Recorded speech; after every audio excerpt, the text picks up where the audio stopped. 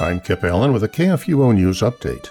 Alliance Defending Freedom attorneys representing a private religious K-12 Oregon school filed a lawsuit in federal court Friday against Governor Catherine Brown to challenge her order threatening private schools with 30 days jail time and $1,250 fines for reopening in-person instruction.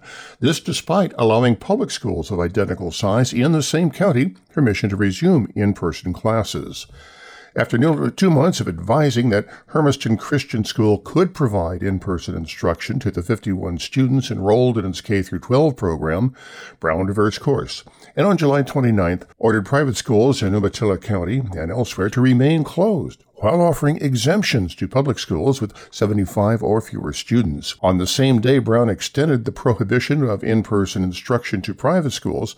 A spokesperson for the governor expressed a desire to prevent a mass exodus from private schools and emphasized that public schools could suffer a reduction in funding if students disenrolled to obtain education elsewhere.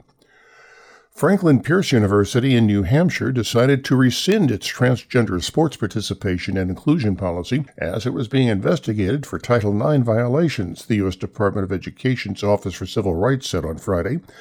The private university will rescind its transgender participation and inclusion policy and will cease any and all practices related thereto, Mario Diaz, general counsel for the DOE's OCR, said in a letter on Friday, noting that the university requested to resolve the matter before the investigation was completed.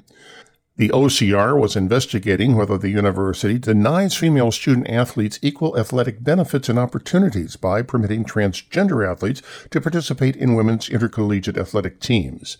A civil rights complaint had been filed against the university last year from the public policy organization Concerned Women for America. Abortion groups in Kentucky are challenging a life-saving 1998 law, claiming that it imposes an undue burden on women's rights to abortion. Planned Parenthood and EMW Women's Surgical Center have argued that they may have to close because they cannot meet the safety requirement, thus preventing women in Kentucky from getting abortions. According to the publication Reason, the Sixth Circuit panel disagreed with the abortion group's argument and reversed a lower court ruling blocking the state from enforcing the law. In the majority opinion, Judge Joan Larson said the abortion facilities did not prove that they would be forced to close. This according to The Hill. She pointed to a 90-day waiver in the law that allows abortion facilities to operate temporarily until they can fulfill the safety requirement. Because of the ruling, Planned Parenthood and EMW, the only two abortion facilities in that state, will have to either enter into agreements with local hospitals, apply for waivers, or close. This has been a KFUO News Update.